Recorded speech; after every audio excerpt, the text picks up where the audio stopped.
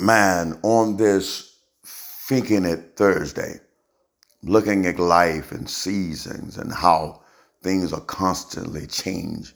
And if we could observe life and the earth and how society moves, we can come to the reasonable assumption: if I change patterns, I can change the product that my life produces.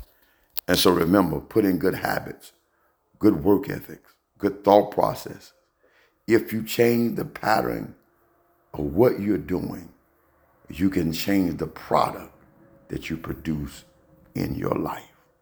Hold on.